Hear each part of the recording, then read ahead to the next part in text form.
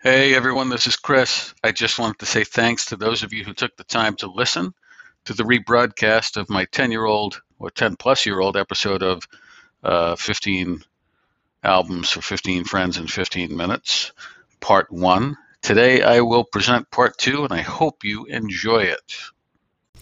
Hello again, everybody. This is Chris, and welcome to part two of 15 albums in 15 minutes for 15 friends. In part one, we covered the first 5 albums that I had on my list by bands and musicians such as the Steve Miller Band, Metallica, Marshall Crenshaw, Robert Gordon, and the Ramones. And in this segment, the next 5 on the list are equally eclectic, and I hope for you equally, if not more, enjoyable. We're going to get started with the band Kiss, and the album that made my list was called Destroyer. It was their 4th studio record. Came out in March of 1976. Now, Kiss was a very big band in my life. It always has been. It's one of the first bands that I followed from pretty much when they started in the early 70s. And up until the time Destroyer had come out, they had recorded 3 studio records, which were at some point later referred to and repackaged as the originals. They were strong records, but they weren't overwhelming commercial successes. The band had grown in popularity, but a lot of what sold the band was not just their music, but their mystique. They had worn makeup, and they were doing things that not too many other people in the music business had done. So they got a lot of attention. Unfortunately, they were critically panned as, just people trying to get by on a mystique and on a gimmick, as opposed to on musical talent. Over the course of time, they built a loyal fan base, which is affectionately referred to as the Kiss Army, and they just began to grow exponentially. They recorded a live album after the first 3 records, which again was somewhat commercially successful, but most of the popularity of the band, or the publicity around the band, was based on negative press. A lot of the rumors around the first live album was that the version that was released on a record was overdubbed and fixed in the studio, which the band does acknowledge to some extent. Anyway, let's move along. I don't want this to... I'm a big fan of the band Kiss, and I can get really into the history of the band and make this a whole Kiss documentary if I really don't be careful. Destroyer was released in March of '76. It was the first Kiss album I ever owned. I got it later that year at the same time as their follow-up record, which was called Rock and Roll Over. It came out only 8 months later. Back in those days, it wasn't uncommon for a band to release 2 albums in a single year. Now it's unheard of. Some of the things that were landmark to the career of Kiss about the Destroyer record, it was it yielded their first top 10 single, the song Beth, which you've heard in the background for the last couple of minutes.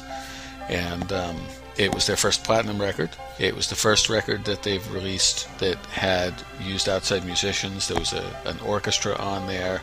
There was a children's choir. And it was way more produced than any of their previous records.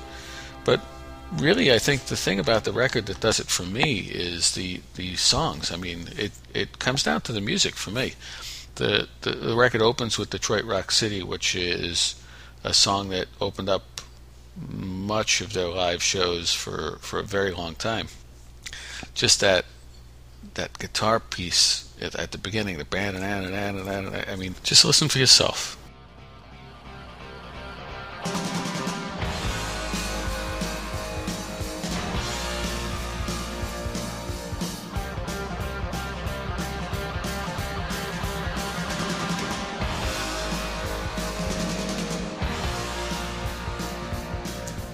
And then the chorus.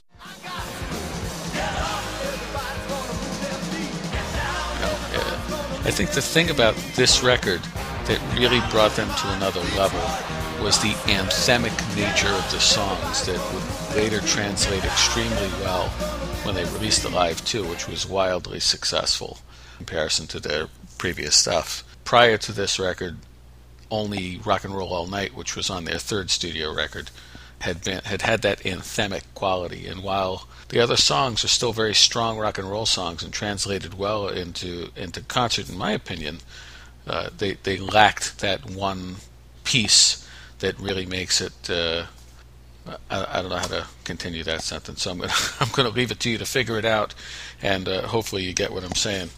Anyway, the song I'm going to play for you today is a wildly anthemic song. It's one of those songs in concert that is very much an audience participation song. This is Shout It Out Loud.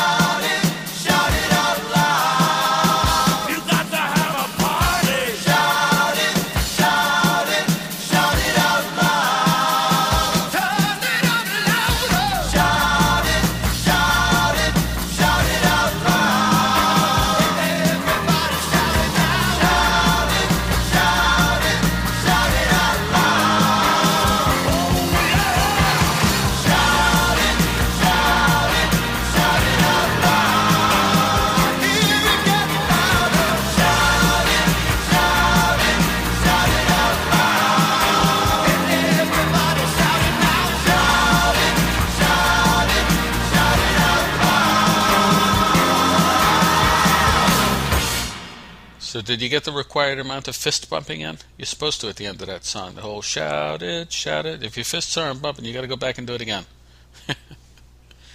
So the next album on my list, a classic, Bruce Springsteen's Born to Run. And if I was smart, I'd probably just stop talking, play the song I want to play, and move on, because I could probably talk for dozens of hours about Springsteen. I'm such a huge fan. I first saw him on the Born in the USA tour back in '84. Saw him twice on that tour, and I've seen him pretty much every tour since. And I just can't say enough things about him. So why don't we start with the music? This is the opening track off the Born to Run album.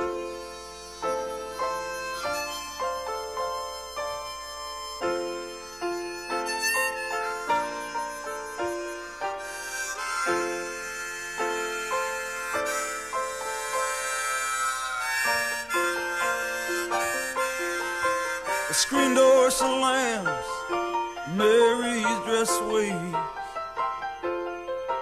Like a vision she dances across the porch as the radio plays. Roy Orbison singing for the lonely. Hey, that's me and I want you only. Don't turn me home again, I just can't face myself alone again. Don't run back inside, darling, you know just what I'm here for. So you're scared and you're thinking that maybe we ain't that young anymore. Show a little faith, there's magic in the night. You ain't a beauty, but hey, you're alright.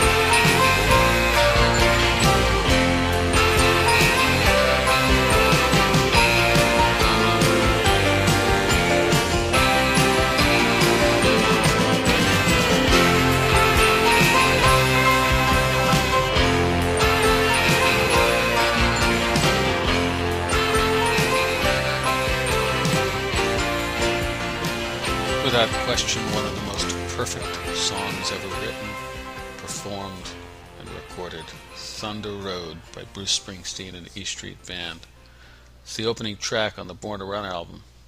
The album in its entirety, there's just not a bad breath on that record. Everything's good about it. But I want to talk a little bit about Bruce Springsteen in my life. That sounds so ridiculous.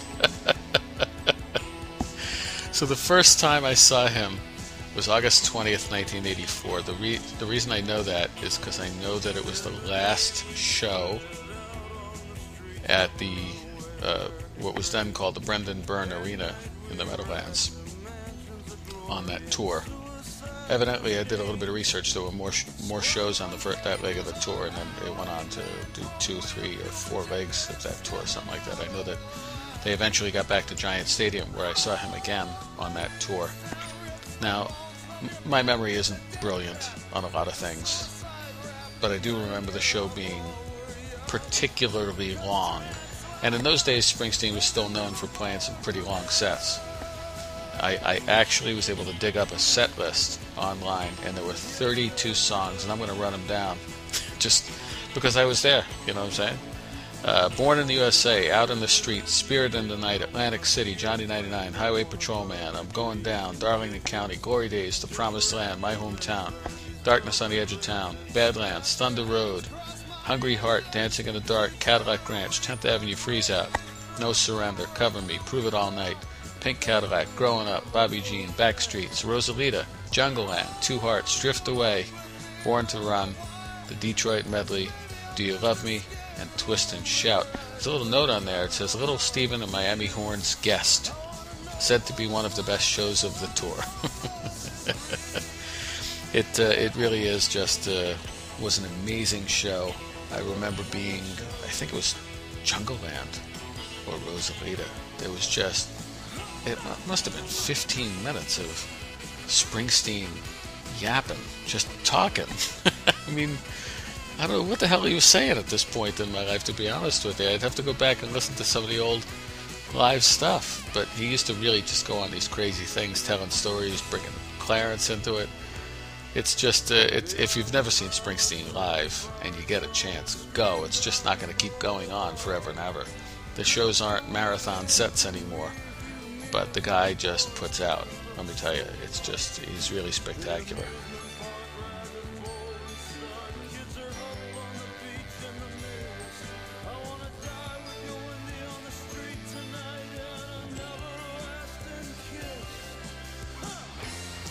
One of my favorite albums of all time, quite possibly one of the most perfect albums of all time, Born to Run, Bruce Springsteen and the E Street Band.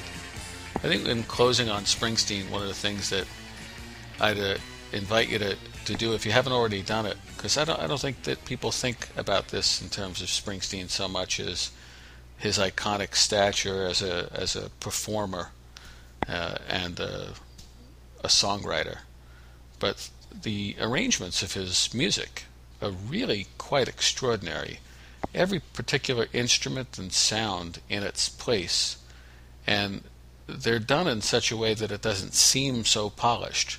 But think about the arrangements next time you listen to Springsteen. I think you'll be pleasantly surprised. And with that, we're going to move on to the next album on the list, and that is the album Boston by the group Boston. Like so many records and so much music in my life, my first exposure to the Boston record was through my good buddy Danny O'Connor in the East 28th Street alleyway. The song you're listening to in the background is More Than a Feeling, the opening track to the record. Really spectacular musicianship in this band, and capped off by the lead vocals of the late Brad Delp. Very tragically took his own life, what was it, a year or two ago. But this guy had range as good, if not better, than just about any rock and roll singer ever. Tom Schultz, the brainchild behind this band and lead guitar player, interesting guy. believe he was an MIT grad and an engineer. I know that he invented several gadgets. One of them that is called a Rockman, and they're used for musicians. I'm not all fancy into that stuff. I'm not really too up on it. I just know he's like a brainiac as well as a really amazing musician. The thing that pisses me off sometimes is you hear a record like this and it's so friggin' amazing. And they had a follow-up record which was not quite as extraordinary as this one. And then a couple years afterward had a third record which was, again, good, but didn't quite match up to this one. But then they were done. You know, you just didn't hear from them. You weren't sure if it was because Tom Scholz was lazy or there was egos involved or whatever it was. And then I stop and think, well, you know what? This is a pretty amazing record. I can live with this record. There are a lot of bands out there. How many bands out there can you think of, or musicians that you think of that you listen to, and over the course of their career just start putting out crap? And you think, boy, I'm just going to listen to that old stuff anyway. Listen to this part. Listen to the way Scholz makes his guitar sing.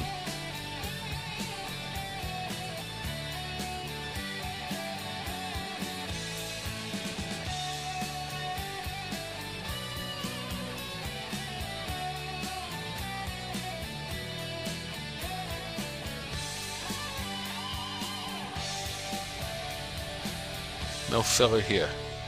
It's 8 songs. I don't know how long the whole thing is, maybe 40 minutes or so. But there's no wasted space on this record at all. It's just great. I'm going to let this play on for a few seconds in the background, even though the volume's down because I'm talking over it.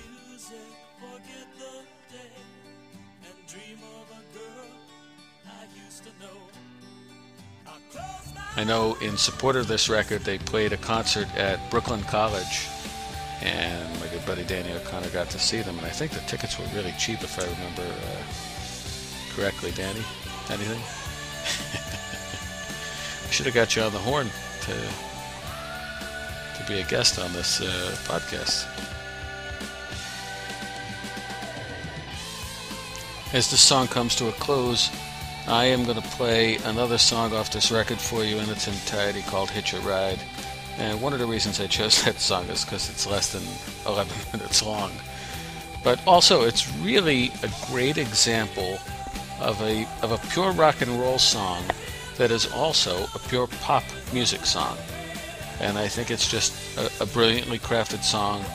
The instrumentation is great, the production is great, the arrangement is great, and Brad Delp on vocals is nothing short of miraculous. Enjoy it.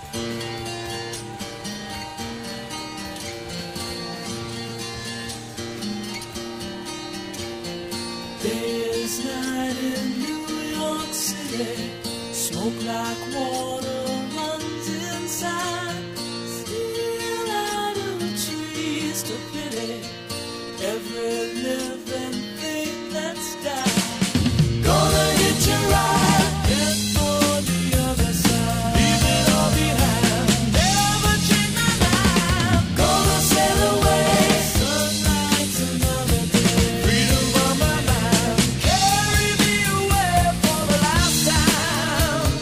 Oh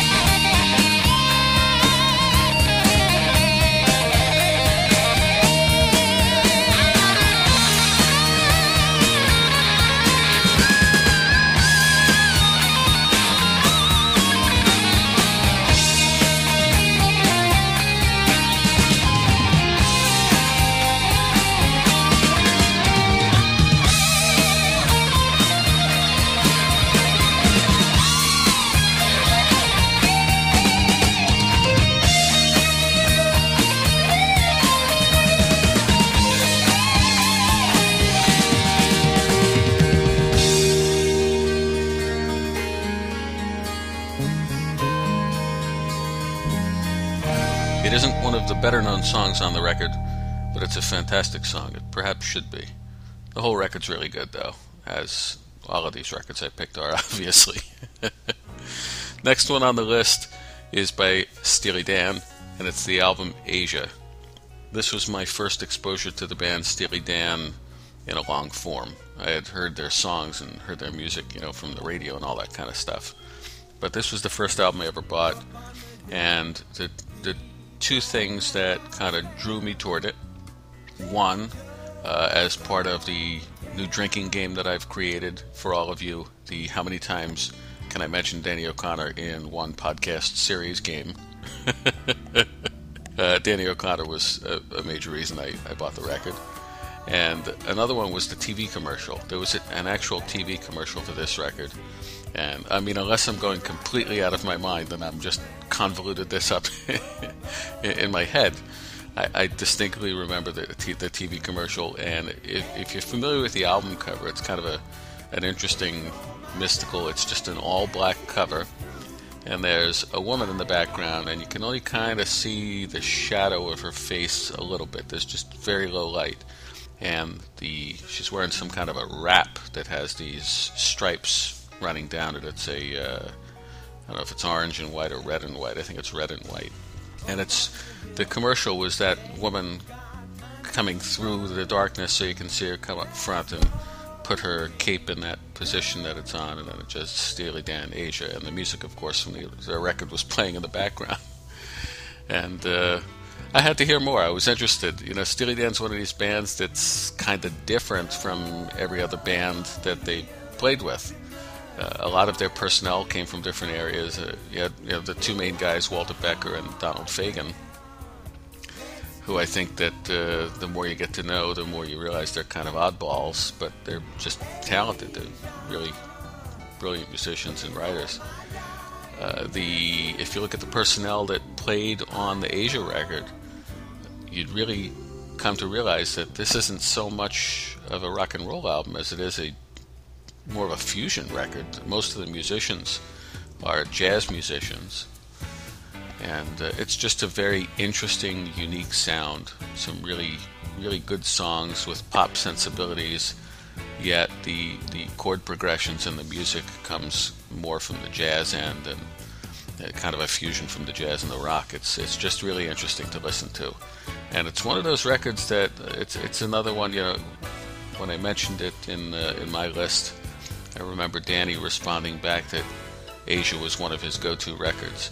And that's the type of record it is. It's one of those, you just kind of sit kicking back one day and you're not in the mood to watch TV and you want to put a CD in. And that's one of the ones that you kind of gravitate toward just because it's just got that kind of a sound to it. Anyway, the song I'm going to play for you is a relatively long one. They made a shortened version of this song for the radio, but I don't mess around with edited versions, folks. This is the full-length version of Deacon Blues.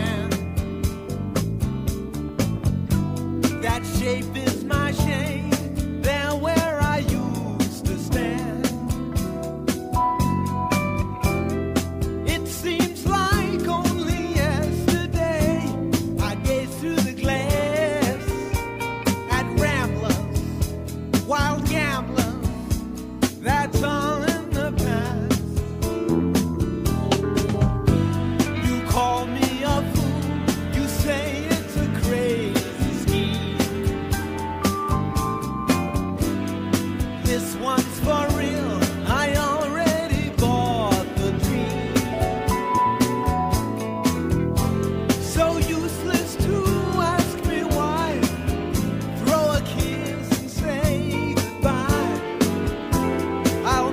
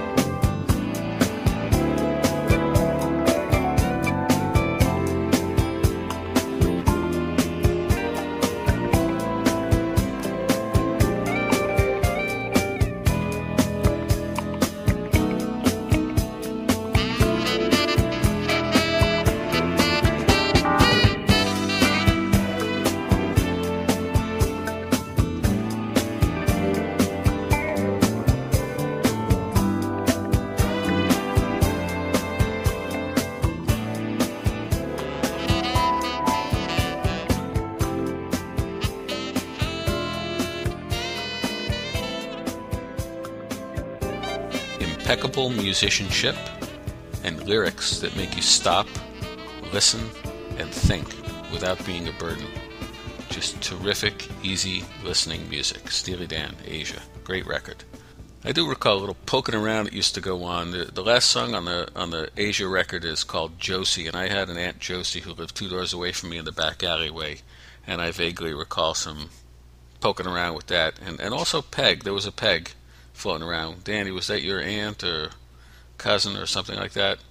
I remember those two songs. We used to kind of poke around with those two things, because those are the kind of things we did back in the day, is poke around. And you see how innovative and cutting edge we were? Now Facebook is all the rage, and what do you do on Facebook? You poke. And with that, we come to the last record we're going to talk about here in part 2, and that's Bat Out of Hell by Meat Loaf. There are so many interesting things about this Bat Out of Hell record that I don't know, I want to try not to talk for 10 minutes on it. Most of the songs are 10 minutes long. One of the things about this record that's interesting is the title of the album is Meat Loaf Bat Out of Hell, but if you look at the album cover, or the CD cover, whichever one you have, you'll notice it says Songs by Jim Steinman. Jim Steinman is a really unusual guy, and we're not going to get into him too much. Most of the commercial success that Meat Loaf had were his recordings of Jim Steinman songs. Steinman's songs have been recorded by acts such as Celine Dion, Barry Manilow, Bonnie Tyler, and others. They have a very distinct sound. Usually if you're listening to a song that was composed by Jim Steinman, you know it's a Jim Steinman song. The other interesting things about this album that were captivating to me was the cast of players and producer on it. Todd Rundgren not only produced the record, he engineered and mixed it. And Todd Rundgren's one of my favorite musicians ever. Some of the players on the record, Todd Rundgren plays guitar on most of it. A lot of the musicians that were part of Todd Rundgren's band Utopia, such as Kazim Sultan, Willie Wilcox, Roger Powell, played on it. The Professor Roy Bittan played pianos and keyboards on the record, and Mighty Max Weinberg played drums on a couple of the tracks. They were both from, of course, Bruce Springsteen's E Street Band. Edgar Winter played saxophone on several of the tracks. Something else that was really interesting is that one of the most recognizable songs from this record was Paradise by the Dashboard Light. If you were to think back now, someone just said, oh yeah, that song was huge, it was huge. The interesting thing is it only peaked at number 39 on the Billboard Singles Chart. But that actually is quite an extraordinary accomplishment, because while the record on the album itself, the song is about 8.5 minutes, the single was only edited down to 7 minutes and 55 seconds. Now we're talking about a music business where the typical single, they like to keep it in that 3-minute range. So for the music industry to release a single that was nearly 8 minutes long, and for it to get the radio play that it did, I think was quite impressive. The sustainability of this record is also pretty impressive, and I don't mean just in the marketplace, where it has sold an average of over 200,000 copies a year, and is something like the 5th best-selling album of all time in the U.S. I don't know if that's U.S. or worldwide, but that's not what this is all about.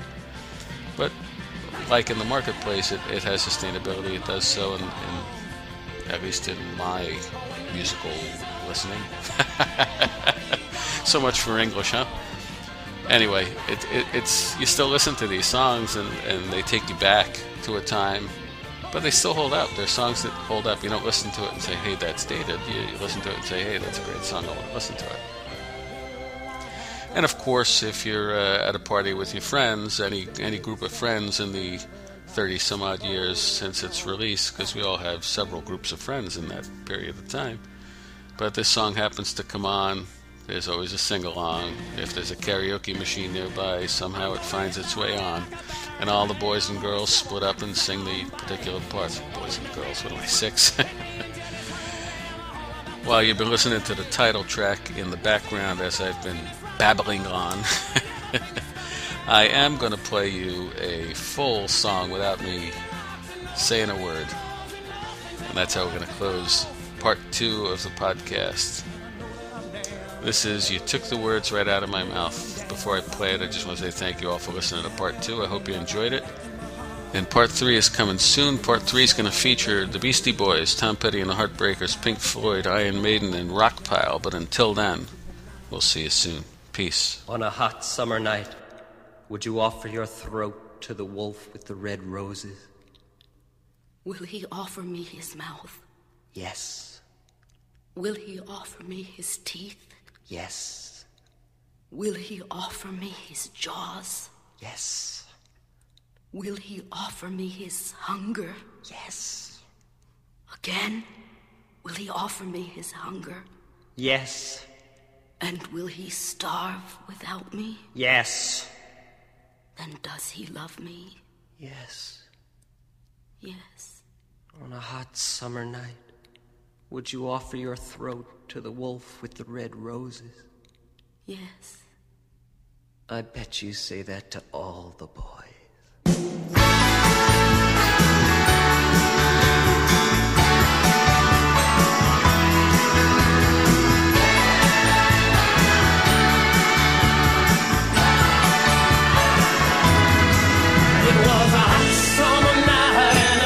Was burning, there was fog crawling over the sand. When I listen to your heart, I hear the whole world turning. I see the shooting stars falling through your trembling hands. While you were licking your lips and your lipstick shining, I was blind just to ask for a taste. Oh, we were lying together in a silver lining by the light of the moon. You know there's not another moment, not another moment, not another moment to waste. Oh, well, you hold me so close.